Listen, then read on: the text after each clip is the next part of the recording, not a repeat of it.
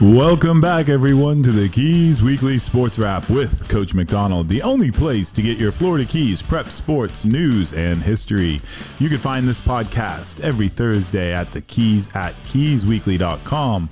Please share and like. You can find me on Facebook at Florida Keys and Key West High School Sports History. You can also listen to this podcast on the radio Saturday mornings at 8 a.m. WKWF, AM 1600 and WKWF, FM 103.3 FM. Woo! Welcome back, everybody. I'm really excited today. I'm recording this podcast. Recorded it yesterday. The podcast comes out on Thursday. I'm recording it Wednesday afternoon because I have a very special guest coming on the podcast today, and that is NFL player Colin Thompson, tight end for the Carolina Panthers, who's coming to Key West with a bunch of other guys for the Key West Junior Football League, is putting on a football camp. So mark your calendars. It is February 4th, and we're going to talk about that fantastic opportunity for our youth in a few minutes. But first, let's talk about some bigger things. Well, let's talk about some other things going on, not necessarily bigger, but big news in prep sports right now has to be the Coral Shores Hurricane basketball team. They are the king of the Keys. There's no other way to say it. Last night or 2 nights ago, they ended up beating Key West High School at home 75-58. So right now they have beat Key West twice and they have beat Marathon once. Now, for all intents and purposes, that's going to make them the unofficial king of the Keys. They should knock on wood, although in this type of rivalry, you never know. They should beat Marathon for their last game, and that should complete it. But man, Coach Mandozzi is strong this year. With that win, gives them 7 in a row. They haven't lost since Christmas break. The last time they lost to a team in upstate Washington State, that far, and that's the last time they lost, and that was right around Christmas time. So the Coral Shores basketball team, the boys basketball team, is just doing a great job this year. Again, this is big news. You know, we cover all the Keys sports, but when you think about it, Coach Mandozzi last year swept Marathon and swept Key West. They beat Key West in Key West and at home. This year, they've completed the sweep against Key West High School, and they're looking to complete the sweep against Marathon High School and head coach Kevin Freeman over there. I mean, that's I'm trying to think, you know, obviously you expect Key West to win that game 8 times out of 10. You know, Key West is a bigger school, and so you sort of expect that. But for Coach Mandozzi to do that for 2 years in a row is just unbelievable. Some of the players for Coral Shores High School, Isaac Rivera's having a big year this year. There's a couple of guys that played on the football team that are playing on the basketball team. The major player for Coral Shores High School is Isaac Holmes. He was a standout football player for the Hurricanes this year. He's 6'2", 210-pound junior, is having a big year in basketball for Coral Shores. He's really the guy that's making everything happen for them. So I would definitely check them out if you get an opportunity to. You know, if you're somewhere in the Keys, make it a point to see them play this year, because I think that they have a good chance of making a very, very strong postseason run. And, you know, here at the podcast, we root for all the Keys teams, and Coral Shores right now, the basketball team, Coach Mandozzi playing lights out. So games going on this week. Let's see. Today on Thursday, Coral Shores girls and boys basketball is going to Hillel to play at 6 and 7:30. Marathon girls basketball, it's their senior night. And actually, congratulations to Coach Andre. You know, you guys heard him on the podcast. We're talking about Andre Garvey, Marathon running back, class of 97, one of the greatest running backs to come through the Keys, is coaching that girls basketball team. Tomorrow night is their senior night, and they have also swept Key West girls team, and they have beat Coral Shores one time. So Andre's girls team has a chance to be I guess you would say the queens of the Keys for girls basketball. If they are able to beat Coral Shores, they're going to be able to sweep both, and that's going to be big for Coach Andre and the girls. Tomorrow, 5 p.m. at home. All the school's soccer districts are all to be determined. I know that today's Thursday when the podcast comes out. Marathon and Coral Shores are both playing right now as I record this on Wednesday afternoon. I'm not sure when Key West is playing theirs.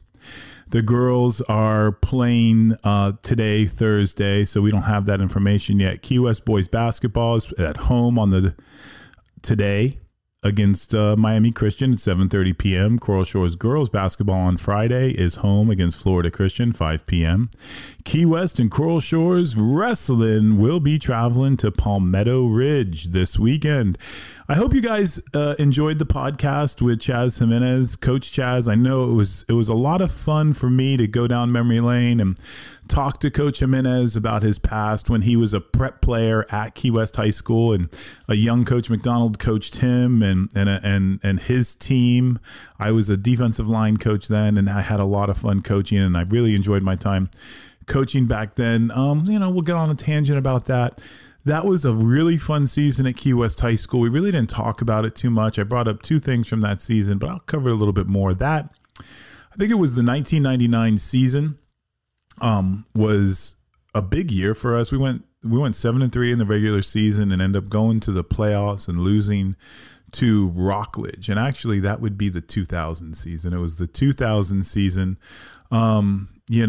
Just a great bunch of players, a great bunch of coaches, and some really memorable games. I talked to him a little bit about that season, and the real thing that really stands out to me is just going and playing at Stoneman Douglas and able to beat that much bigger team.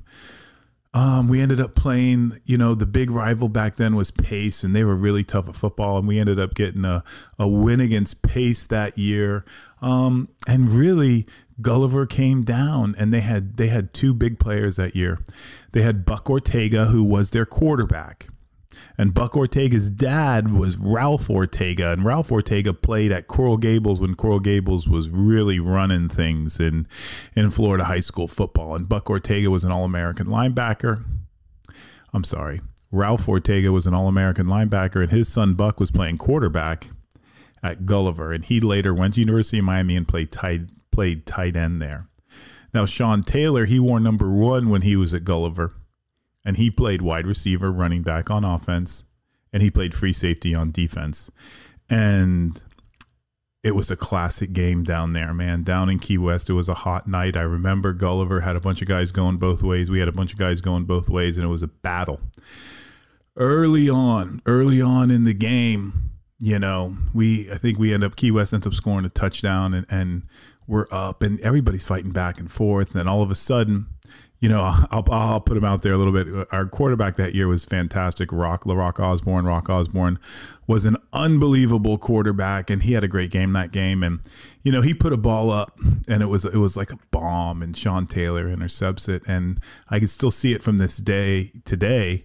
Sean Taylor, he probably ran 250 yards to score this touchdown. He went back and forth, and made everybody miss. And, the game was tied for a real long time. And then towards the end of the game, the defenses were playing strong, and Buck Ortega, he dropped back for a pass. Sean Taylor just ran a fly, and Buck Ortega just threw it about 55 yards in the air, hit him right in the hands, and he went. And that's how that game ended, 14-7.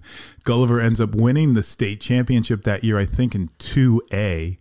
And, Key West loses to the 2A state champion 14-7. And that was a good year. Real strong team, great running backs. I remember Jimmy Green playing running back on that team, just being unbelievably tough kid that would just take hits like you would not believe. He was not the biggest running back. And Mikey Edwards played running back on that team, and he was really tough too. Just really good offensive line, really good defensive line. And a lot of that came from the amount of work that they put in and the amount of time they put in, the number of camps that they went to and playing in the junior football league and really working out and really lifting weights. And just, you'll hear a little bit about that and a lot more from Coach Jimenez about his wrestling career and his time at FIU. So you guys could go back and listen to that one if you want. Sorry about the tangent. Couple more. Let's profile a couple more games. Marathon is at Palmer on Saturday on the 27th. Key West High School is home on the 28th against Blanche Ely High School. Key West girls weightlifting is having districts. Marathon Coral Shores is having districts in Miami. Both teams are leaving all three teams are leaving on the 28th. On the 30th, Ransom is going to host Key West in boys basketball. Coral Shores is going to be at home against Silver Palms on the 31st. Marathon is going to Redlands Christian on the 31st. And February 1st, here we come. Boys basketball for Marathon, home against South Homestead. Key West High School is going to be at Keys Gate on the 3rd of February. Coral Shores boys basketball will be home against Marathon on the 3rd. And Key West will be, wrestling is going to Clay High School. That's a long trip. I think that's close to Jacksonville. So Coach Jimenez is going to be putting some time in the bus on the 3rd. They're traveling up there, and wrestling's doing a great job in Key West and Coral Shores. And that's what's going on this week as far as prep sports goes. I hope you guys are all excited about it as I am. I'm really looking forward. I was just at a faculty meeting today at school, which are always great. Love those. And then I went outside and baseball was practicing. You know, the spring sports are starting to bloom, I'm going to say. You know, boys weightlifting starting to go, and I saw the baseball practicing is starting to get ready. You know, they're talking here about track going at Marathon. So, you know, basketball and soccer and girls weightlifting, they're starting to advance in their districts. And the spring sports are starting. That means summer's in the air. So with that in mind, let's talk about football season. And next up, we have NFL alum Colin Thompson talking about February 4th football camp. All right, just like I was talking about before, we have NFL alum free agent Colin Thompson on the show. How you doing today, Colin? I am doing great. Thank you so much for having me on. This is like, I just want to thank you for coming on. You're the first current NFL guy that we've had on the podcast. So thanks for coming on. Everybody in Monroe County, Key West to Key Largo is grateful to have you on. And we've been looking forward to this one. Now you're here for a reason, and it is the Thompson Family Football Camp Saturday, February 4th. What's going on? Yeah. So, I mean, I think really what's going on, and I want to backtrack because I'm not just some random NFL guy coming down, plopping a camp into Key West and, you know, on a vacation. Key West is kind of a place that's like a second home where I grew up. My uncle was stationed at Boca Chica Air Force back in the 80s. And he's like, called my dad, who was dating my mom at the time, was like, hey, man, you got to come down here and check out this place from Philly, where I'm from. And kind of the rest is history. You know, my uncle and aunt own a bar in Key West called Shots and Giggles. You know, our friends are owners of the Half Shell Raw Bar and the Green Parrot, and like places I grew up going to, like Staples of the Keys. You know, my friends of mine own and operate Holmrod Times. So we're just like embedded in local business down there. My mother's had retail stores in Key West. They've done work in philanthropy down in Key West. My parents, along with Steve Kibbe and Hanya, his wife, at Shots and Giggles. So like this is like a home away from home for me. Not really it's a vacation spot, sure, because of where it is and the things you can do there. But, you know, I've trained in Key West. I played hockey at the roller rink growing up in Key West. So it's like a home away from home, and truly a place I love and near and dear to my heart. So, yes, I'm having a Thompson family football camp down there, and we're trying to get as many local businesses involved as possible. It's a free camp for kids, Saturday, February 4th. 12 p.m. to 2 p.m. We're asking campers to get there around 11:30. Register online, notforlongmedia.com. You'll see the tab there for football camp. It's notforlongmedia.com/football-camp. You go on there, you can register. If anybody wants to volunteer for the camp, just come hang out, you know, break down the event that starts at put the event out at 10:30 a.m. We're going to get everything rocking and rolling at Truman Waterfront Park there. All the way down in Key West there at Truman. at Truman Annex. So we're going to start at 10:30, setting things up. We're going to break things down at 2:00. We're going to have food for the kids, food for the staff members, trying to get as many local coaches and high school players in the area down to come help with the camp. And then really the camps for any kid from the age of 5 to 14 years old for volunteers. Kids get T-shirts and swag bags and signed pictures. There'll be a photographer there. There'll be a DJ there. We're just trying to make it fun for the kids. I've been to a bunch of camps and helped my buddies out, and I always wanted to do my own camp. And I kind of do an end-of-the-year trip with our Carolina Panther tight ends every year in Key West and kind of celebrate the season. We did it last year, and I looked around halfway through, and we were enjoying all the fun that Key West had to offer. I'm like, we should get back to the kids down here. Let's do a camp. So myself, my NFL buddies, NFL coaches, college coaches, they're flying down. There'll be about 10 of us, give or take. They're going to be coaching the camp, and then a lot of people are going to be volunteering, donating their time, resources, sponsoring the event. If you don't mind, I'm going to just run through them Please real quick. do. Mostly Key West. Shots and Giggles in Key West. Actually, my friend in Los Gringos, which is in Tampa, he's providing all the food and coming down for that event. Denny's in Key West, Lost Boy Creation in Key West. Our NFL Players Association is going to be involved. Few Will Hunt, they're from Philadelphia. We went to the same high school. They are donating all the T-shirts, Actions Over Words in Cape May, New Jersey. They are donating stickers. Naturally, Danny Seo, who's done amazing work in Key West with his magazine, he's donating protein bars. We have chips being donated from Mosaics in Chicago. Little White House Subs in Key West has evolved. EssentiaWater.com. They're donating all the water for the event. Tropical Vibes, Cones and Bowls. They're local, ice cream cones, acai bowl place down in the Keys. They're bringing their food truck down for the kids. And then Lokai, which is a bracelet, they're doing some things too. So we have a bunch of sponsors, a bunch of local people getting involved. I know I'm extremely long-winded, but that's what the podcasts are for, trying to get all the information out for the camp. We have all the time in the world. And I'd like to reiterate one thing just so everybody knows, because I spent some time coaching in the Key West Junior Football League. My oldest son played in the Junior Football League for a long time. A lot of people would assume that the camp is going to be at the Junior Football League field, but it is not. It is going to be at the Truman Waterfront Park. Is that correct?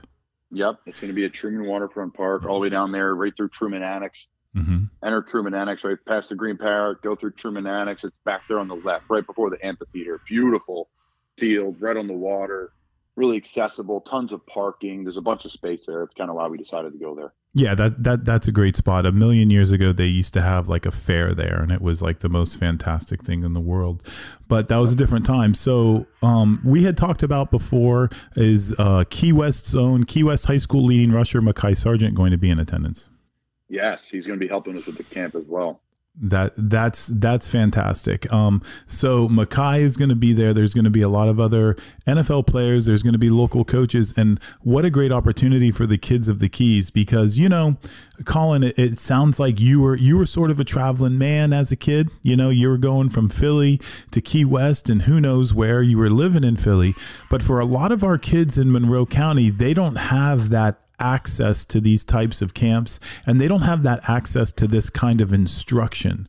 So this is a great opportunity for our kids to get coached by NFL players, by college players, by all sorts of knowledgeable people, and they can get these skills that they could take with them to Key West High School or Marathon High School or Coral Shores High School. Yep. And I think too, it's just the passion and love for the game is what we want to share.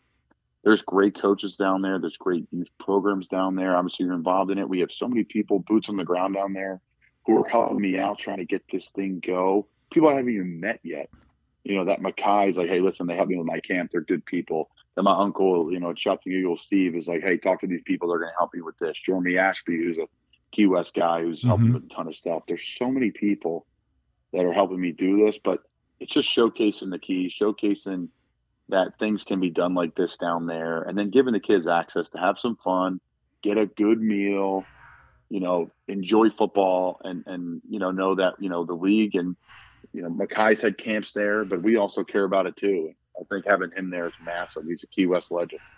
Well, I think the thing that a lot of people don't realize, Colin, is that when you bring something like this to the Keys, the community will rally around it. There'll be all sorts of people that see the value in this, they want it, and they're going to do everything that they can to make it possible. So I think as a community, we need to support this camp Saturday, February 4th. Now, it starts at 12. People should probably show up there about 11:30. Is there a little pre-registration for it? Yeah, so it's just going to be getting everybody organized. You tell people 11:30, people show up between 11:30 and noon. The camp's going to start right on the dot at noon, so we can get as much football in as we can. It's only a 2-hour camp. I want to get everybody in, get some great work in, and then get out by 2. Make sure everybody's fed as they leave. But the best thing you can do, though, if you want to volunteer, is just go to the website, notforlongmedia.com. You're going to see football camp, notforlongmedia.com. That's my media company. We just have a football camp tab in there, and then volunteers do that. And then for the campers, for the kids, there's a barcode there. You can, if you see the, kind of our brochure anywhere, you can either scan the barcode or go to the website and just join on there. We're trying to really encourage people to register. It just kind of organizes everything for us. So I feel sorry for you, sir. No, I do, because this is a fantastic thing that you're doing 100%, and you want people to pre-register, but I guarantee you, I'm going to be the guy showing up with it. Well, okay, can I have a pen and pencil? Where's the paperwork? You know what I mean? Yeah, and that's okay with us. It's not very little, and what we're going to do is we're planning for about 30 walk-ups. So if you want to walk up, we're not going to turn anybody away. We might not have enough T-shirts for everybody, but you can come and do the camp for sure. I'll give you the shirt off my back. You can have a great time. Maybe a little big on you, but you can wear the shirt for the kids that want to join. So this is February the 4th, correct? Yep, Saturday. All right. February 4th. It's coming up quick here, not too It long. It is. That's why I was like, I need to have you on the podcast this week so it could play for a full week and change so everybody could hear it. But now I'm fascinated about something, Colin.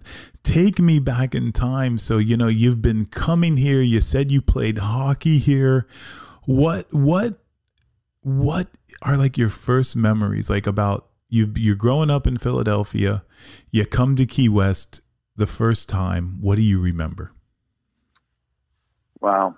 There's a lot of great memories. One of my favorite places on the earth is the Half Shell Raw Bar, because I, got to know so many people there. Joe Meyer, the bartender there, and his wife, Michelle, they've been there my entire life. So my parents like going there for happy hour and having drinks and having good meals. And I would go hang out with my dad, and Steve Kibbe, who's now the owner of Shots and Eagles, used to be a bartender there, and he would take the football out of the back of his Jeep, and we'd have this football catch right in front of the Half Shell for like 30 minutes on his break. So I have those memories. I have the memories of trying to get down there, which was so hard at the time. Now it's so easy. As everybody knows in the Keys, there's flights everywhere. But, we used to fly into Fort Lauderdale and then take this little puddle jumper and like bop along the water. It felt like on the way down to Key West. Let's see, first, tons of memories. We, used to just walk through town and see the beauty of Truman Annex and just beauty of Key West, and getting involved in local charities and kind of getting immersed in the community down there. There's really just been so much driving down the Keys, stopping for places to eat, staying in different places. I've been fortunate enough, like I said, to be able to travel down there, get down there and meet all the wonderful people. The community is really, really cool.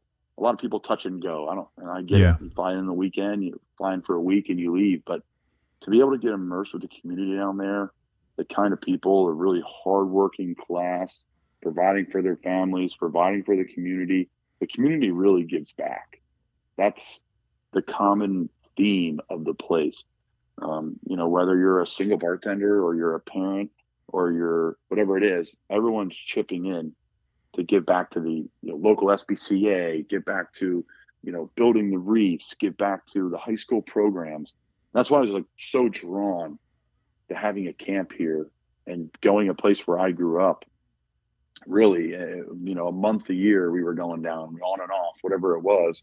And to be able to get back and tie the local community in and local businesses into the camp has been such a joy. And the fun part is it's just the first year. We're coming back next year. This is just, our first run at it. I see it getting better over time. So what was the longest amount of time that you spent down in Key West during one block? I would say 2 months. Wow. Okay. Probably 2 months. And then my wife and I try to spend about a month about a month down there. My family's down there right now. So, yes, of course, it's vacation for us, but Mm-hmm. it's more than that. It's community. It's getting involved. It's, charitable works. It's just hanging out, enjoying the beautiful, fishing, and all the things that everybody enjoys down there when they live down there. But us kind of tourists, half local vibe, whatever we like to call ourselves, it's just been a really great place, and the community's adopted us, and it's been an absolute blast. I know exactly what you're talking about those little tiny airplanes. You fly into Fort Lauderdale, and then Cape Air. Oh man, you get into the airplane, and then like what really freaked me out the first time a million years ago was the fact that there wasn't any door between you and the pilot. You could just see right out the front window. No, I know. I remember one day they were like, "Hey, listen, we got to balance the plane out. We need someone my dad's a really big guy, and all his buddies are big, and we were flying down, and we need someone to balance it out." So they put my mom's like, "What do you mean? I'm not going in the front seat." They're like, "Well, we got to put your son there." So they put me in the front seat. She's like, "Do not touch the joysticks." Like literally, they're moving right in front of me. Like they had double pilot joysticks. I was like, "All right." So I flew next to the pilot. Not even thinking about it. Just one pilot, a little quick hour flight down, but it was eventful. That was, a different Key West then growing up. It was obviously quieter, more mellow, but it's still the same place. And everybody says things change and all that, but that's how everything is. It still holds its charm, in my opinion. It's still a lot different than anywhere else in the world. That's right. It's still the southernmost point in continental United States. It's not changing. So during this time period, these times that you've been down here for long periods of time or on other trips, now were you ever able to get out and watch a Key West baseball game or a basketball game or a football game? Have you ever seen any of the high school sports? No, sadly I have not, and that is a major regret. I know that baseball is huge down there. I do wear the Key West Conch hat pretty frequently. The classic. I wear it on the classic. I wear it as much as I can. I try to pay some homage to it, but it's kind of hard, especially in the off season. We get down there. But this trip, I'm making it a point to go to whether we're going to a basketball game, whatever's going on right now, we're going to try to get to a game and get out there and just kind of feel the community and feel the vibe. Basketball is going on right now. Dexter Butler's the head coach at Key West High School. He's a first-year coach, and his dad is the greatest basketball player. Listen to this. He's the greatest basketball player to come out of Marathon, bar none. He wins the state championship as a sophomore. His junior year, he goes to the state finals. And, his senior year, he's about 2 games out of the state championship. He goes to college. He goes to junior college. And his teammate is Laker great Bob McAdoo. And Dexter's dad averages more points in 2 years at the junior college than Bob McAdoo. Wow. Then he goes to Louisville and plays for Denny Crum. This guy, Bill Butler, the court's named after him. When you go, you're going to see his name on the court. He's a 6'2" power forward with like a 42-inch vertical leap. He does great at Louisville and actually has a tryout at the Atlanta Hawks, but he's a 6'2" power forward. So he ends up coming back to Key West and building the basketball team there and taking his own team to the state finals and losing like in 2000. But you definitely want to check out a basketball game. I mean, all the game, any kind of sport down there is going to be unbelievable. Like if you could go on YouTube, it says KWHS Live, and that's the Key West High School. All these schools have it now, Colin, where they have all of their games are pretty much on YouTube for free. But which is great. What a great way to grow the sports, right? Like for parents, for obviously for advertisers is really cool too. It's a great way to bring second income back for the schools and for the programs to support them to have better travel and more food and whatever that may be. But it's great too for family, for friends, people that want to support the program. So I appreciate the shout out to it. I'm going to check it out. It is. And then if you really want to see something unbelievable, I'm telling you right now, if you could go, and the last couple of years they've been doing it, but to any of their homecoming games, Colin, and you take a look at the Key West High School homecoming halftime festivities, you will not believe it. It's been the same way probably for 70 years, maybe more. maybe closer to 100 because Key West High School is opened like, in the 1915 or something like that. So it's an unbelievable scene. It's a little, I feel bad for you. It's a little bit too early. Baseball is literally just starting practice right now up here in Marathon. Our team just started practicing. Same with Key West High School. So you're not going to be able to catch a baseball game yet. But if you could catch a basketball game right now, I would totally recommend it. Yeah, I'm looking at the schedule right now. Keyschools.com. First day of baseball, softball, and lacrosse. Yep. The 23rd. So I'm in though. I'll catch a basketball game for sure. It's so much fun. And I'm going to tell you, you're not going to believe this. Don't eat before you go, because they have some really, you can get yourself some conch fritters in the concession stand. Depending on the night, you're going to get something. And the concession stand there at basketball and baseball and football is just one of the tops in the country, probably. So we're talking about, I love it. We're going to transition this to food, because I'm always fascinated by this, by like people that come down the Keys all the time. You were saying a little bit ago about, you drive down, you stay at different places, you eat at your restaurants. What are some of your all-time favorite restaurants up and down the Keys? Oh, wow. What are some of my favorite restaurants up and down the Keys? Mm-hmm. Well, I'll say this. We love Alabama Jack's all the way up. That's great. And, near Ocean Reef Club there. Let's see. My wife's signaling to me here. The Hog in Almirada is Hog Heaven. Hog Heaven, yes. That's been there forever. We love stopping there. And then Key West, I love Stock Island. Hogfish is great. Rustic is great.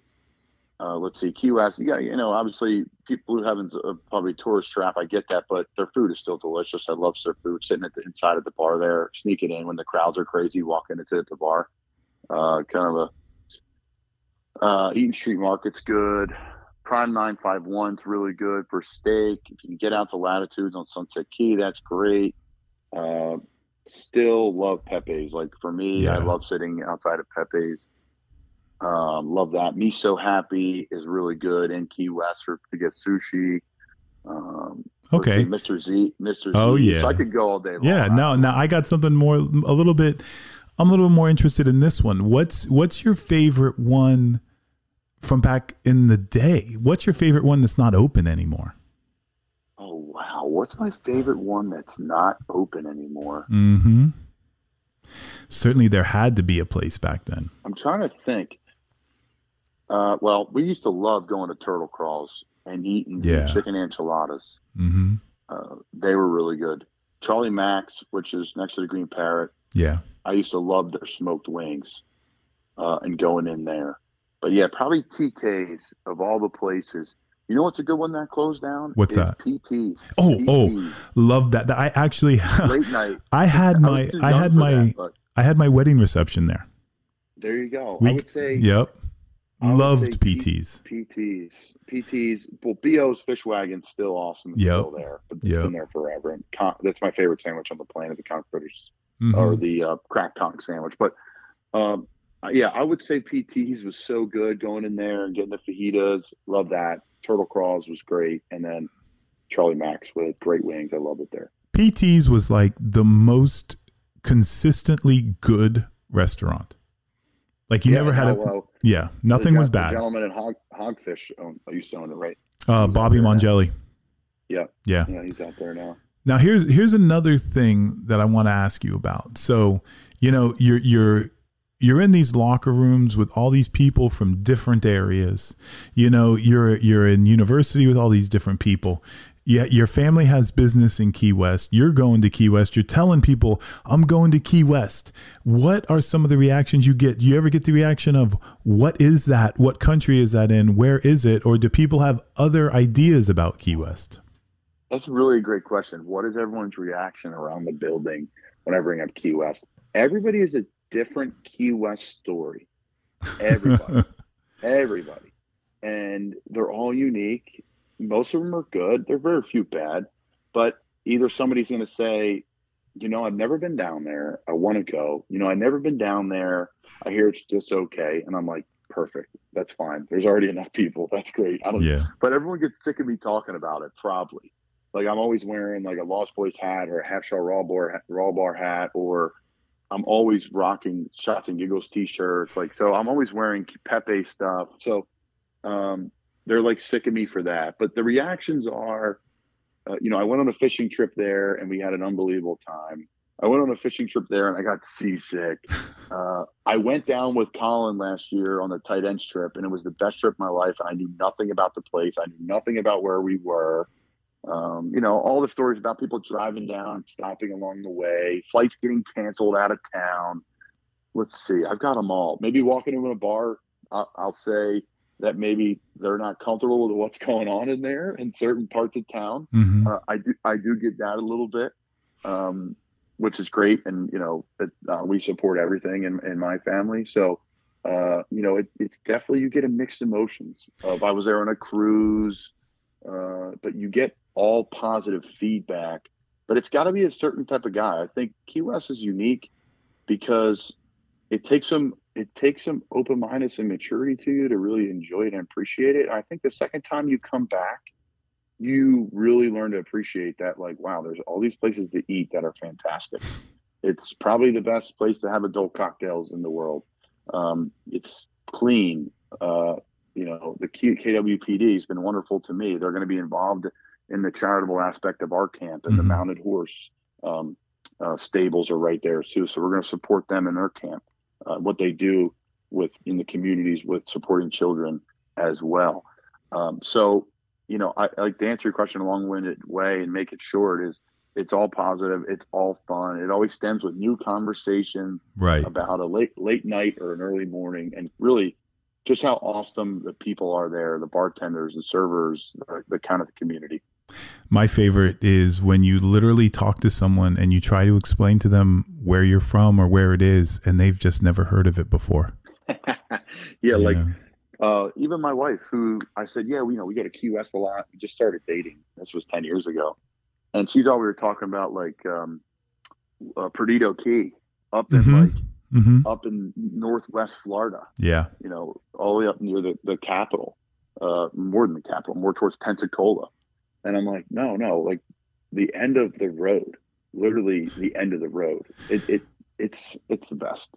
I kind of like how it's harder to get to now than ever too. But I agree. It's more accessible, but it's harder to get to. I agree. And you can't even imagine what it was like down here. One of the I hate to say this, one of the bright spots of COVID was, we were living down here and US 1 was pretty much closed and there was nobody down here. There was no boats, no people, I've never seen the water so clear and so free of boats. And it was just, what kind of incredible place. They could just go, we're going to just limit the access here completely here at US 1. When you talk to your football guys, when you talk to your coaches about Key West, obviously somebody's bringing up Mike Leach. Oh yeah. Yeah. Wow. I've seen Mike multiple times in Key West. And, the real bummer was I've either been in the middle of something, because I'm not afraid to, and people are probably listening, like, man, this guy can talk. I'm not afraid to go up and introduce myself to somebody. And usually with football people, we all know somebody who knows somebody who fired or hired or whatever. It's a very small community, but very big. So I've always been tied up in something, and I've seen them, and I've waved to them from a distance with my buddy after a couple of cocktails, said hello to him. And I've seen him at breakfast in the morning at Harpoons in Key West. So I've seen him around town. And, Captain Tony's obviously has his name on a seat there. Yep. But Mike Leach, I know some people that know him and would tell stories that they would have practice. Their teams would have school in the morning, and then in the afternoon you have practice. So he would come into lunch and stroll in, and he'd have like a napkin.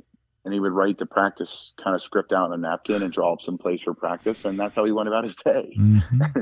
And that is so opposite, folks, of how it really is. It's extremely organized, binders, iPads, you name it. We got it. We're spoiled. But even in Division I college football, it's like that. But Mike Leach, like crazy stories.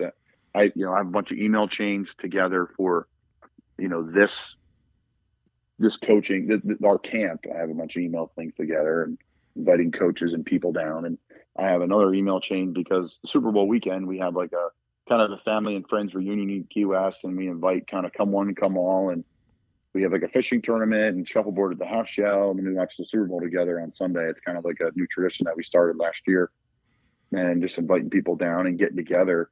And I sent both the emails to kind of both of the email chains of just like, RIP to Mike Leach, and all the videos and the articles about him applying for the QS, almost applying for the Conks head coaching job. And all the time ESPN came down, just kind of featured him on a boat down there, and kind of his pirate personality. So my wife and I were talking about like this kind of paying homage to him, and maybe doing like a little bar crawl for him, and all the places that we've seen him and the places we knew he used to go to, and just what a perfect soul for Key West. And it's such a shame that he's gone, because he's a great ambassador for the town and was so successful as a football coach.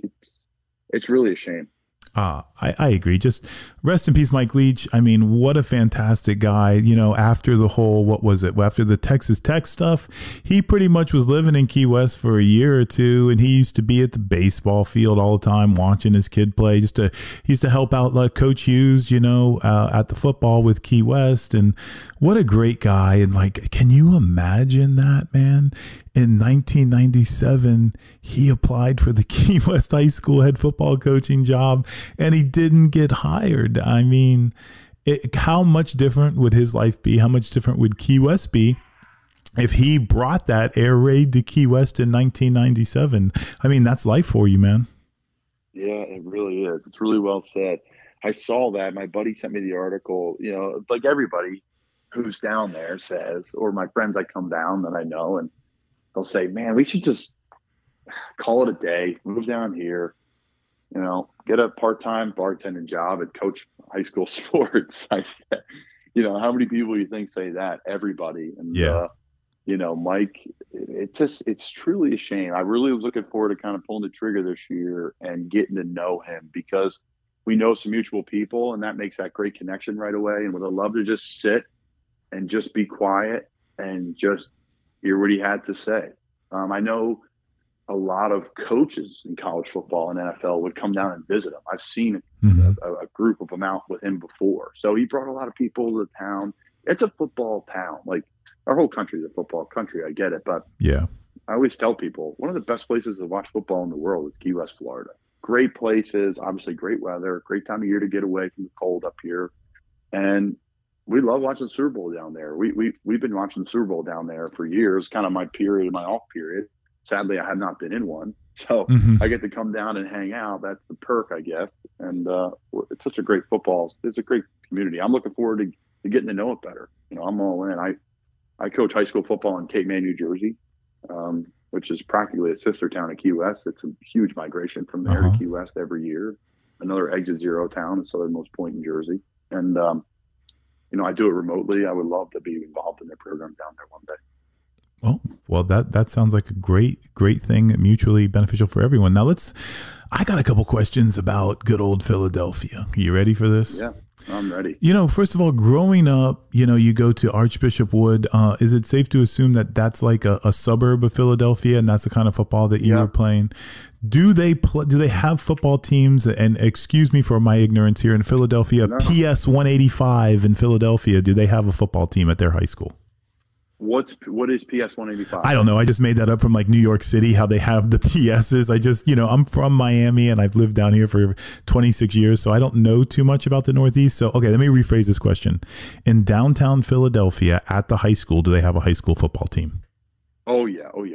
Okay. Yeah, football's huge. I would say Pennsylvania is probably in the top 10 states in the country for football. I'm with you there. Yeah, I mean, just tremendous. Obviously, Pittsburgh, like the rich history of like Mike Ditka, Dan Marino, like all these just Joe Namath, studs. Joe Namath, like crazy out of Pittsburgh. There's so many guys I'm not even naming. There's tons. Right. And then really, there's been a shift actually of late for us in Philly. It's been unique of how that's kind of worked out. Philly and South Jersey, you have these programs like Archbishop Wood. We have 6 NFL players. The big programs like St. Joe's Prep, who's got like Marvin Harrison Jr.'s from there. Jeremiah Trotter, NFL player, his Yeah. son went there. John Runyon, his son went there. They're all in the league now. DeAndre Swift, who's a running back for the Lions, he's from St. Joe's Prep. So you have kind of this massive conglomerate. I'm trying to think Philly guys. Mike Gesicki with Miami. Yeah. Mike's a South Jersey guy. So there's a lot of really unique athletes in that area. Most of us, like everywhere, play other sports and then come back to football because we were too big for one thing or too small for the other thing. So yeah, so there's like different levels in Pennsylvania now. It goes from 6A to 1A.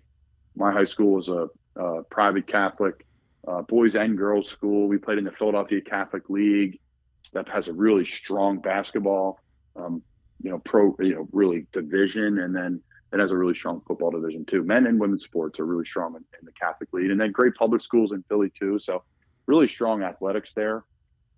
Actually, Ryan Bates, the right guard for the Bills, he goes down to Key West every year. I'm blowing up a spot here, but he's down there every year in February, usually around the later part of February. So him and I get together down there too. So there's a huge migration of NFL guys to Key West. Let me tell you something. There's a huge migration of like who's who. I'm going to tell you something. God, I am so old. I'm going to tell you this story. It was like 98 or 99, and I lived on Big Pine for like 16 years. And I was at the light. Me and my wife were coming home. We were working at Sugarloaf. We're at the light at US 1. And I'm telling you, Colin, in like one of those humongous 1957 Cadillacs, Britney Spears and Justin Timberlake drove right past us at the light. Yeah. I mean, Hulk Hogan, I'm a big Hogan fan, of course. Hulk Hogan used to come to Key West all the time. All of the huge stars in the world, NFL, NBA, movies, everybody. That's the weirdest thing about Key West. Like going back to what we're talking about before. Everybody has a story because everybody's gone. And it doesn't matter. Yeah, everybody's gone. It doesn't matter who you are. You could be like, you could literally have no money and have the most money, and everybody's been to Key West at least one time, and everybody loves it. And that's what makes it special. Unbelievable. Everybody ends up in Key West at one time or another, No doubt. It's fun. We see, obviously everybody knows Jimmy Buffett. We see Kenny Chesney down there all the time. Oh yeah. Kenny's always down and around and owns houses and different things there. And yeah, we're excited. We actually got tickets to see Jimmy Buffett play down at the amphitheater. Right, we got in before they're like $1 bazillion. So we're excited to see him when we're coming down the week after the camp. Are you going to the Thursday show or the Saturday show? I'm going to the Saturday show. Oh, I'm going to the Thursday show. Bummer. Yeah. So we got in. We have that kind of that official. We have like the ultimate QS day in my mind. We're going fishing in the morning. We're bringing all the food, all the fish that we fillet from the group. We have about 20 of us going out fishing. We compete on, first catch, most fish caught, kind of a whole kind of fishing tournament, kind of take pictures of the fish for it to be legal.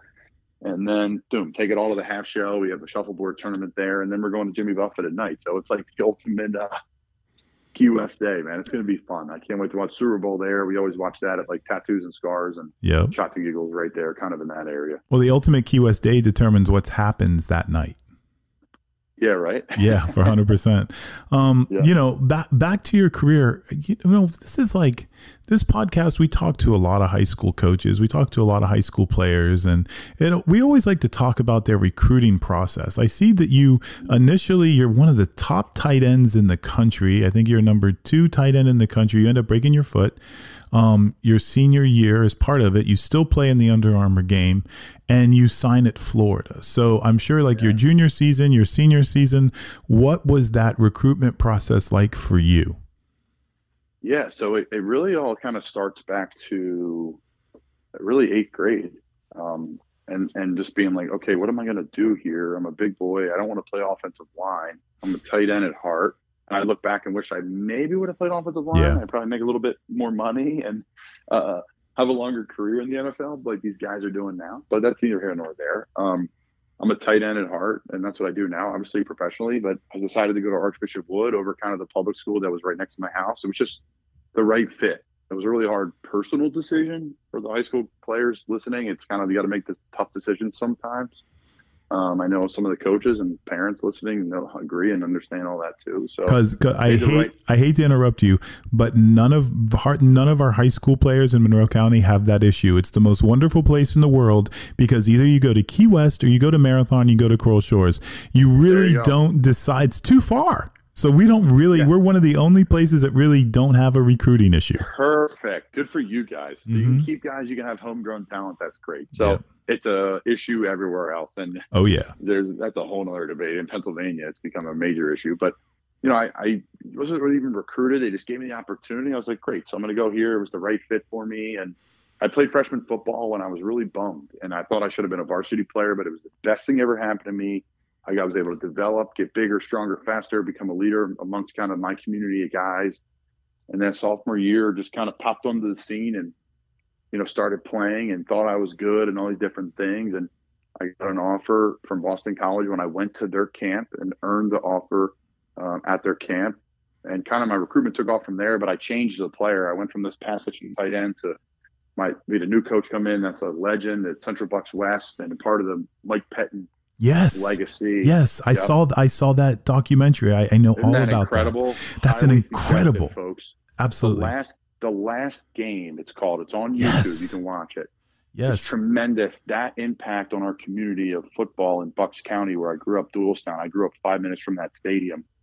The best high school team ever for like a 3 or 4 year stretch. They won undefeated. Incredible. Playing people like Bob Sanders, like Mark Bolger, like just. How about that big fullback they had? With Dustin Pachotti. Oh my goodness, what a beast. So folks that are listening, I highly, highly suggest you go back and give that a chance. The last game on YouTube, and you'll be able to, it's phenomenal. If you're a football fan, it's great. Okay, wait a second. So no. We got their assistant coach there, who was like a legend, who was the only one that didn't go to like college or pro. Was it the offensive line coach? Yes, Mike Carey was my coach and changed my entire life. He changed my entire life. Wow, that's good knowledge out of you, bro. Really you know what? Shout out also to Lance Martin, our athletic director. He played against them. He's from that area. He's a little bit older than me. We've talked about this team before, but how crazy is it? Like, what I want to bring up is, the names I don't. Central Bucks West. The head coach is the father. His son is the head coach of the rival. But correct me if I'm wrong. His son ends up coaching in the NFL, right? Yeah, he went to be the video guy for the Ravens. Never did it before. Kind of applied for it. Created his own way to watch film, which I think a lot of people watch film that way now. And then from there, he took off and boom, shot up the ladder. Became the head coach of the Browns, defensive coordinator for the Packers. He's now a senior assistant with the Vikings. So that area, I'm talking about recruiting. The reason why this recruiting and all happened, I was just talking about on my show last week with a Division III player who made it to the NFL, who won 2 Grey Cups.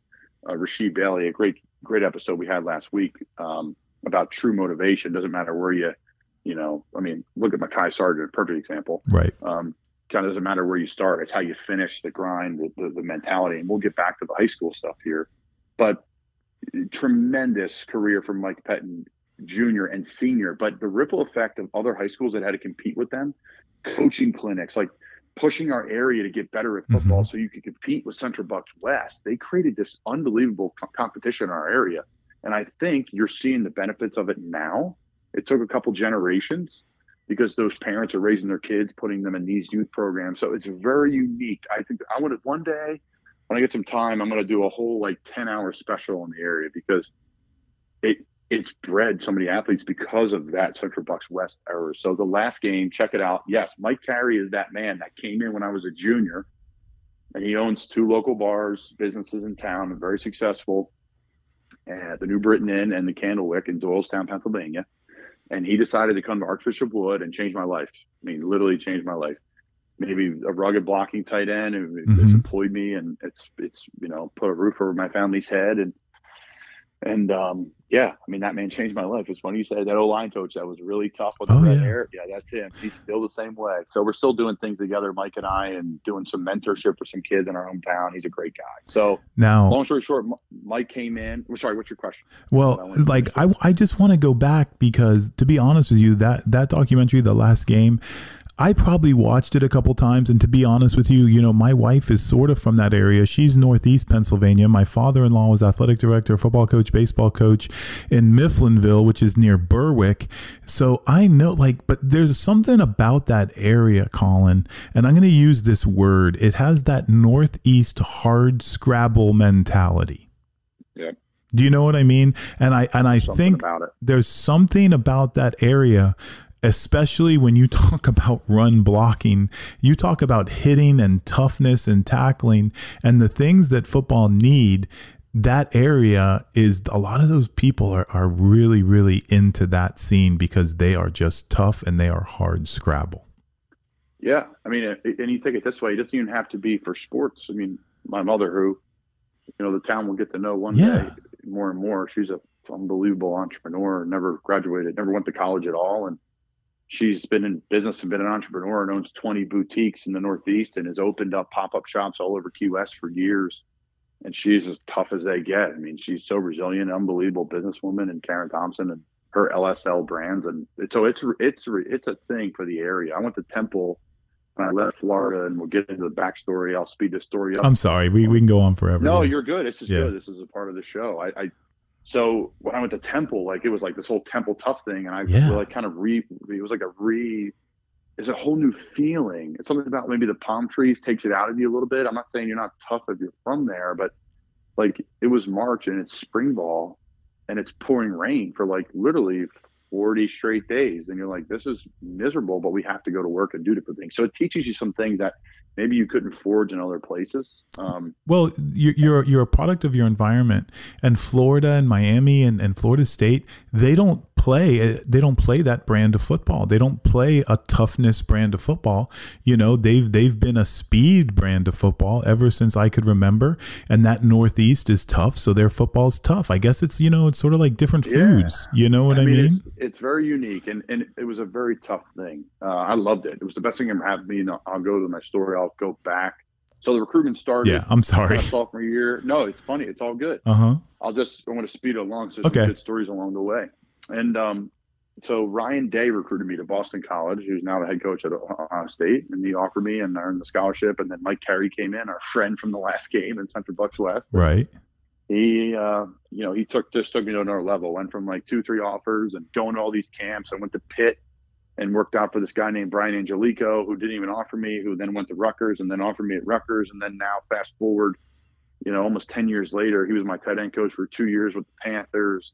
And him and I have a great working relationship, but so it's kind of the football world's really interwoven. But so got recruited and kind of came down the steps one day and I had a couple offers and talked to Nick Saban on the phone and all these coaches on the phone, and I was like, "You're not going to believe it." I'm like, "What's up, Dad?" He's like, "Dude, you're the number one tight end in the country. You're 83rd in the ESPN 150." Mm-hmm. When Twitter was just getting started, it wasn't like this whole big thing. And I was like, "Wow!" So we ended up winning a state title that next year, which was just unbelievable. We won 52-0 and in Hershey, Pennsylvania. Which so it was beautiful and cold. It was like a perfect state title, and won 52-0, broke a state record for the largest margin of victory, and finished in the top 25 in the country. Was just a tremendous journey, and played in an Under Armour game, which was so much fun, and in St. Pete in Orlando, and made some plays, did well, got blocker of the game, had a nice catch, and then I dropped down to the number 2 tight end in the country. I don't know what happened, but they didn't like me, I guess. And then that was kind of the bow on the career in high school. And then I was training for college, and I went around a cone, and boom, I broke my right foot. And you never know. Devastating. Had to call Will Muschamp, tell him I broke my foot, and they were okay with it. I was supposed to come in that year, and that really good Sugar Bowl year at Florida in 2012, and kind of be a part of it. And I wasn't. I broke my right foot. I came into training camp again. It was supposed to be kind of me and Jordan Reed and playing together, and I was going to be the true blocking physical guy, and he was going to be the kind of the finesse player. I love Jordan. We're good buddies. And kind of long story short, it didn't work out. I broke my right foot again in camp. They put another screw in it. They redid the surgery, and then they threw the kitchen sink at my feet trying to get them better. And it just wasn't working. And it was very frustrating. I needed some more time off, and really Florida wasn't willing to give it to me when I had a navicular stress fracture on my left foot. So really 3 breaks in probably a year and a half after the 2013 campaign. I played in 3 games. We lost to Miami. I played in that game. That was the Brock Berlin game. Yeah. Yeah, that was the one down in Miami. I remember that one. That was a good that game. was cool. People were throwing like beer bottles at us and all. I was like, Oh, this yeah. is awesome. It was very Northeast. I was jacked up for it. So it was very Eagles Giants, where I grew up watching. So so that was kind of the journey at Florida, and they just brought me into the office of doctors and said, "Hey, listen, you're medically disqualified." The business of football came in. They said, we don't think you should play football again. We don't think you should be able to walk with, you're not gonna be able to walk with your kids and coach them in sports and all these things. And I was like, I think you're wrong. I'm going to go play in the NFL. So I'm going to transfer. They're like, yeah, that's the only way you can play football again is if you leave this school. So it was tough. And I had some hard feelings about it, but I loved the place. I met my wife there, met all our best friends there. I'm still have friends with coaches, and, everything's all good now. We moved down the road and is a part of the game. But so I went to Florida, and then Matt Rule, who was my head coach in Carolina, he offered me a Temple. I went home to Temple and played 3 years there. And that was just a crazy, crazy journey, and won a conference championship. Coach Rule went on to Baylor. I went on to play for the New York Giants and Ben McAdoo, and had an emergency appendectomy, got cut for a non-football related injury. There's a theme here, kids, about pushing through a lot of things and staying focused on your goal. And then I went to the Bears, played for John Fox his last year in the Bears for about 8 weeks on the practice squad. And then I was with Matt Nagy. I got cut the day they traded for Khalil Mack, went home. I was out of pro football for 2 years. I worked in retail, worked in finance. I did color commentary and play-by-play for Temple football on the radio, and traveled with the team. Started my media company, Not For Long Media. Really just trying different things. I played in the AAF in the Birmingham Iron. I played on the team that Trent Richardson was on. And then I went on to play in the XFL and made a bunch of connections through there and played well. And then Matt Rule turns around from Baylor, turned that program around. He ended up in Carolina, and they brought me in, and I've been there for 3 years now. So that's kind of the quick version for everybody listening of what has kind of happened over my journey here. And very blessed, free agent now, and waiting to kind of see how the dust settles here after the season's over. Well, I got a couple questions for you. First of all, at University of Florida, it was Go Gators. Yep. It was an eye-opening experience for me as a father because, my son, he actually played quarterback at Marathon, and he played basketball, and he is 6'4", 200 pounds. And he ends up going to Florida International University, like Coach Butch Davis was there, and he goes there to play football. He's a long snapper, and they're going to convert him to tight end. And they converted him to tight end. And after his first year, he earned a scholarship. We're all proud of him. But awesome. the point of that is talking to him, going on this ride with him, and the realization of what a huge business. People say it, college football is a business. But no. College football really is a business. The only thing that really matters to coaches in college is what you can do for them as a player. To some extent, they all pretend not to. But like at the end of the day, it comes down to production and what you bring to the team. Now, my question to you is, when you're at University of Florida and they come in with you, and you don't have to answer this, they come in with you with the doctor and stuff, and I don't know, were they still willing to honor your scholarship at that point, but have you just not play? Yep. So they were going to medical disqualification, which means I couldn't even walk onto the basketball team. I considered that. I considered, well, what do I do? Shag balls for the baseball team? Like, do I start a media career? Do I become an agent? Because they're going to pay for my schooling. As I wanted to go, they were going to pay for it. Meal plans, per diem, all the things that I was getting as a player, they were going to honor, which is respectful, very respectful. And that's how it goes. But they weren't going to give me an offer. So that was really tough. I mean, I went to UCF because I just met my wife. I wanted to stay close. I have all my best friends there. But nothing. No one offered me a scholarship other than Temple. Hey, really. It only takes one. Spots. That's it, man. I went from 30 to 1. And I mean, for the kids and the parents listening, like, it's a long journey. There's no right way to do it. If you truly care about, your end goal or whatever that end goal is, like, have your clear goals laid out, write things down, have a vision board of what you want it to look like. Like, that's helped me through a lot of things. Like, it was always there. It was always in my face about what I wanted to get done. And, it's really helped me along the way, craft all the things that I wanted to craft, even before 30 years old. And I was going to ask you this question, and you sort of answered it, and we're going to break this down a little bit. I wanted to say to you, I don't want to offend you, sir, but you went to Temple University, and during your college career, you had 19 passes for 208 yards and a touchdown. How the heck did you make it to the NFL? And then I see 6'4", 255, and I say he must put people on their backs. Yeah. I try to do it at least. It's funny. The world we live in today is so fantasy football. How many catches did you have?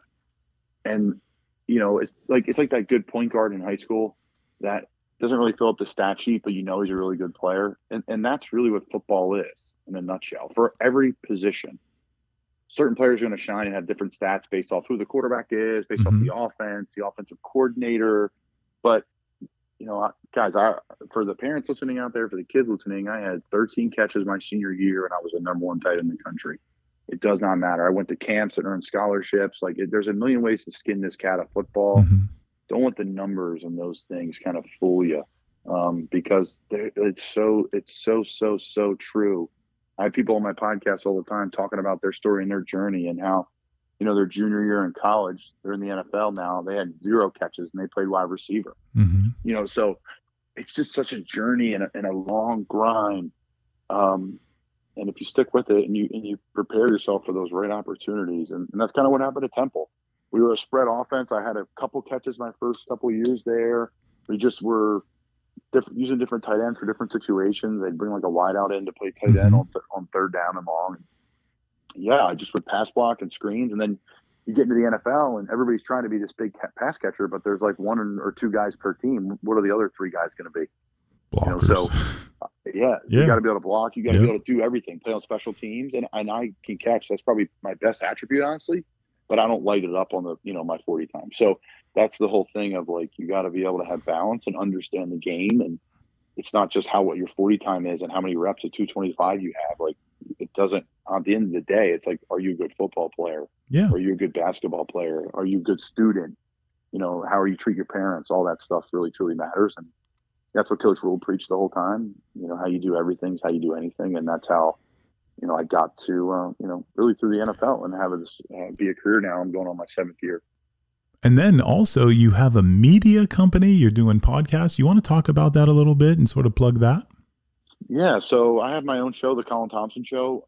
And we have Not For Long Media. NFL stands for Not For Long. So I created the podcast when I got up from the Giants. And I started Not For Long Media, and now we have, 7 years later or whatever it is, we have 6 shows. They all underneath of our apron. We have bars and restaurants in Key West that sponsor my show. We have, all different local businesses we support. They're going to be media companies going to be supporting and doing some content from the camp, which will be really cool. So yeah, it's been a lot of fun. We have a baseball show. We have a all girls ran football show, talk all about NFL. The girls kill it. They're way more than all the guys listening about the league. We have just a really bunch of great content, media members, TV personalities, and we just kind of create this kind of family of podcasts under one roof. And my show has been a blast. We have all different type of people on, from NFL players, coaches, actors, bartenders from Key West, businesses in Key West. Lost Boys Creations has come on. So we have a bunch of different people on. I don't just do football. That's not really who I am. So yeah, it's been fun. That's the key, man. You're going to sit down and you're going to talk to people for a living. It might as well be people that are going to entertain you. You know what I mean? I like it, just like your show. And you told me before, hey man, just let's let it go where it goes. That's what I do. I always say I do very little prep, and everyone's like, well, what does that mean? I'm like, I know about the person, but I don't really prep too many questions because I don't want to force anything down an alleyway. I want to just let it go where it goes and let them talk about what they want to talk about. I think that leads to the best show. More conversation. I couldn't prep for the Last Game documentary. Wow. What a great documentary. I mean, I'm going to tell you too, I'm going to go back to that for about 2 more minutes. Then we got to end this. But isn't that a great look into this is what high school football was like in the early 90s, late 80s. Oh. The leaves that I'm from Doylestown, Pennsylvania, where the show's done. I mean, I'm right there. It's just goosebumps. It's sold out for 30,000 people. It's Pennsylvania. This isn't Texas, folks. That's a big deal. That's more at the Eagles games back in the day when they were at Veterans Stadium and they stunk. Now they're on their way to NFC Championship game. So, yeah, you're But right. neck rolls, guys with neck rolls. Their ankles are taped up. 2 neck rolls taped together. The huge thigh pads. Yes. Yes. Darren Piccoli or nothing. How about in that documentary? I'm going to go deep here. Where you're watching the documentary, and University of Miami legendary offensive line coach shows up, Art Kehoe, and he's asking about the fullback, and they're like, oh, he's a typical Miami guy, you know what I mean? And he's a typical Miami guy because he was like messing around during weightlifting.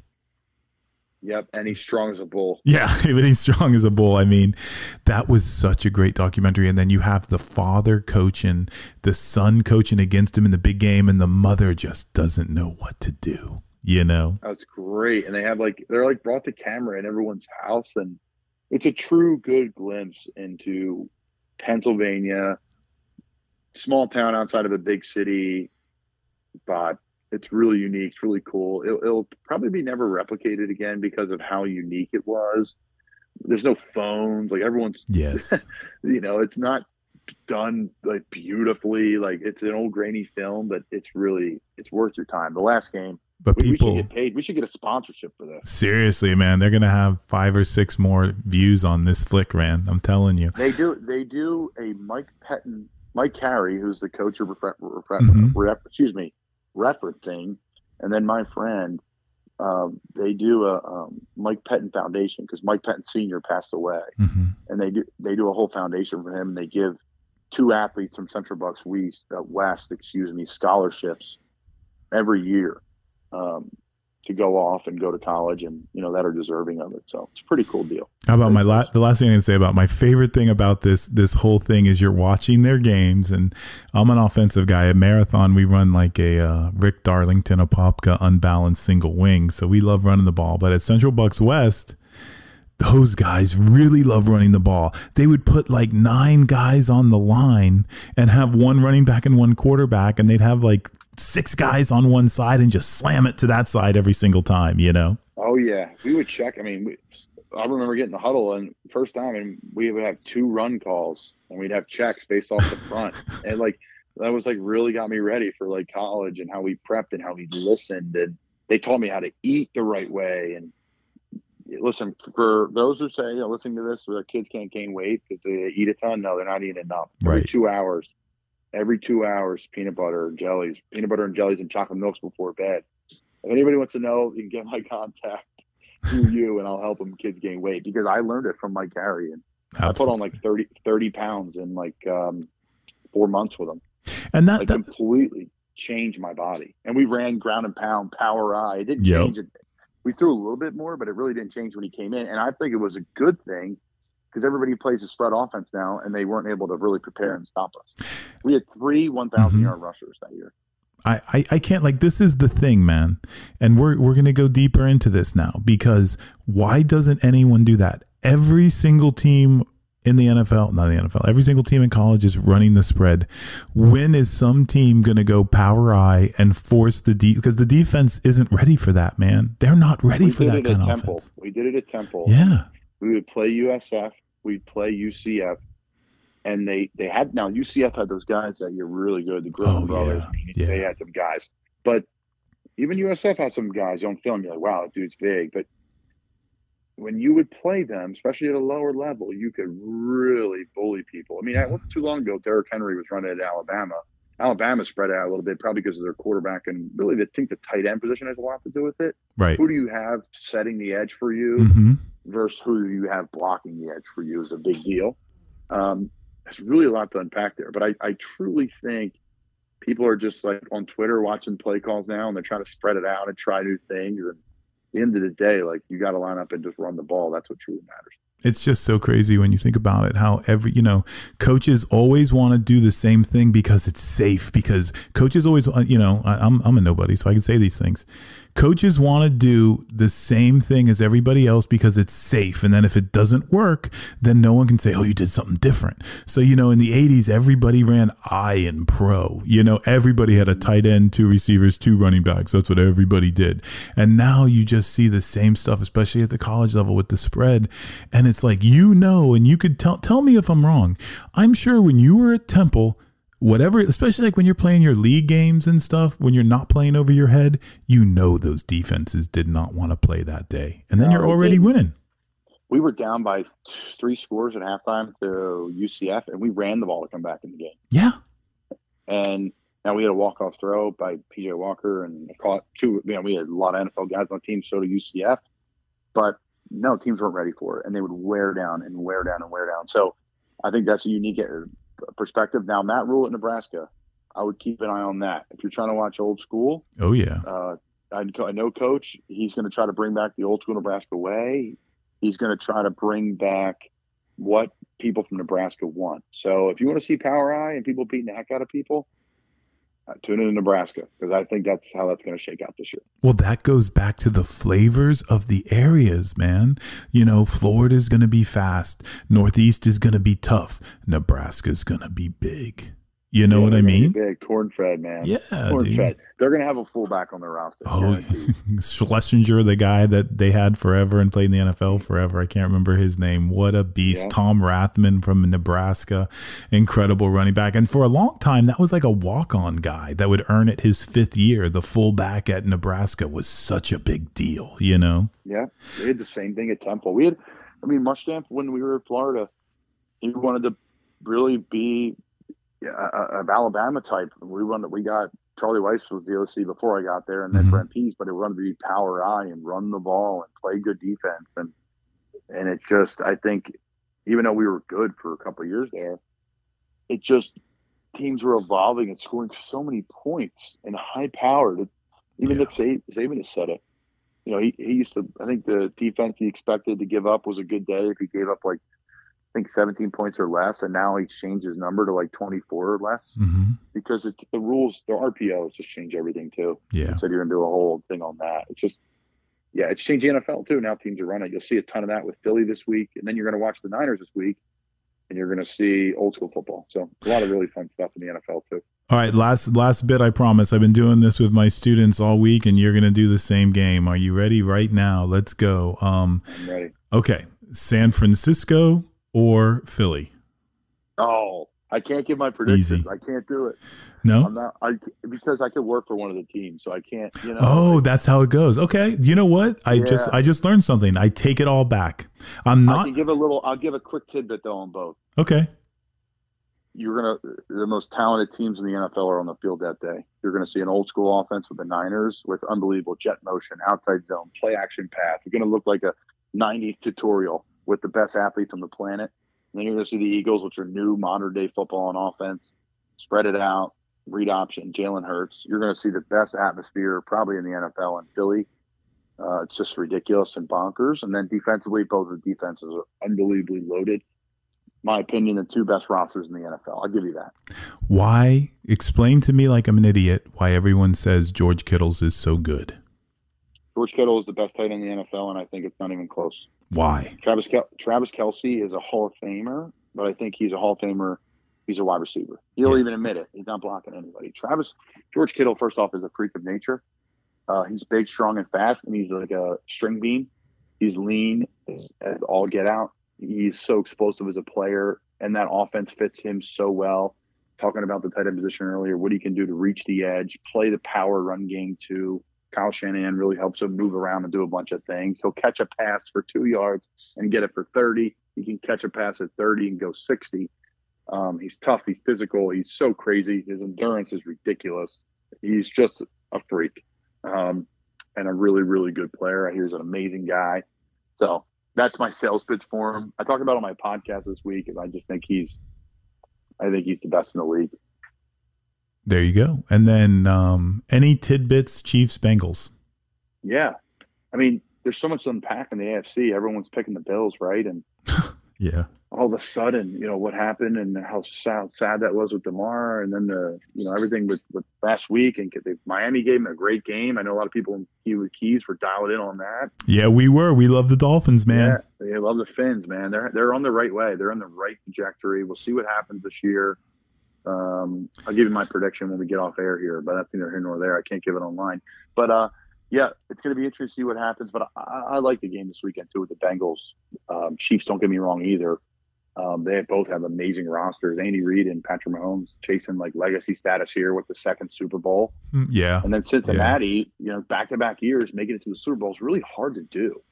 Yes. Especially in the division they play in is really tough with the Browns and the Ravens and Steelers. Like, they all are really tough and good. So pretty impressive with Coach Taylor. And it's just, they're two different situations. Like, they're going to be spread offenses. They're going to be moving it around, but you just get clinics from all the coaches of how you're going to do things. So watch all the techniques. It's going to be great. So being a Philly guy, okay, like seriously, was there ever a more Philly head coach than Andy Reid, and how the heck did they ever let him go?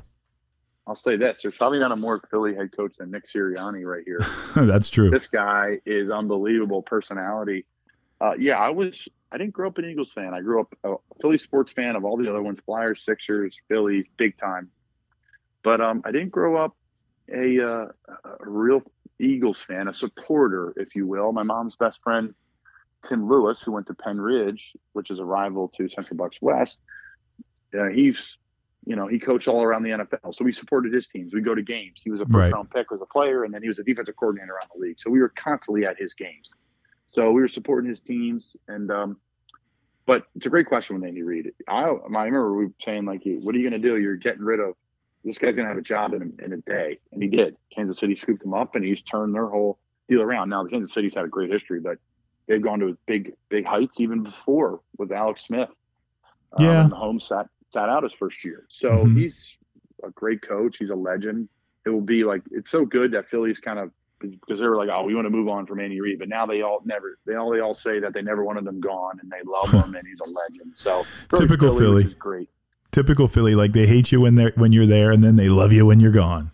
Yeah. You gotta love it. It's a hell of a full sports now. Well, last time, dude, February 4th, Saturday, Truman Waterfront Park, football camp. Be there about 11:30. Try to sign up prior. Where do they sign up at? Yeah, you'll just either find the flyer, which has been all over. It's all over. Trying to get it all over town and social media and all that, or just notforlongmedia.com. That's my media page, and you'll see the football camp link in there and go from there. It's really easy to do. It's not a lot of work. Just your name. They can ask for your T-shirt size or whatever, and that's it. We go ahead. Now, Coral Shores, Key Largo, Isla Mirada Marathon, Big Pine, Big Cop at Sugarloaf, Key West. Everybody needs to show up down there on February 4th. Colin, what a trip we took, dude. Thank you so much for coming on. Yeah, that was a hell of a time, man. Thanks for having me. That might have been one of our longest, deepest conversations yet. Colin Thompson, big football camp going on February 4th. Everybody go down there.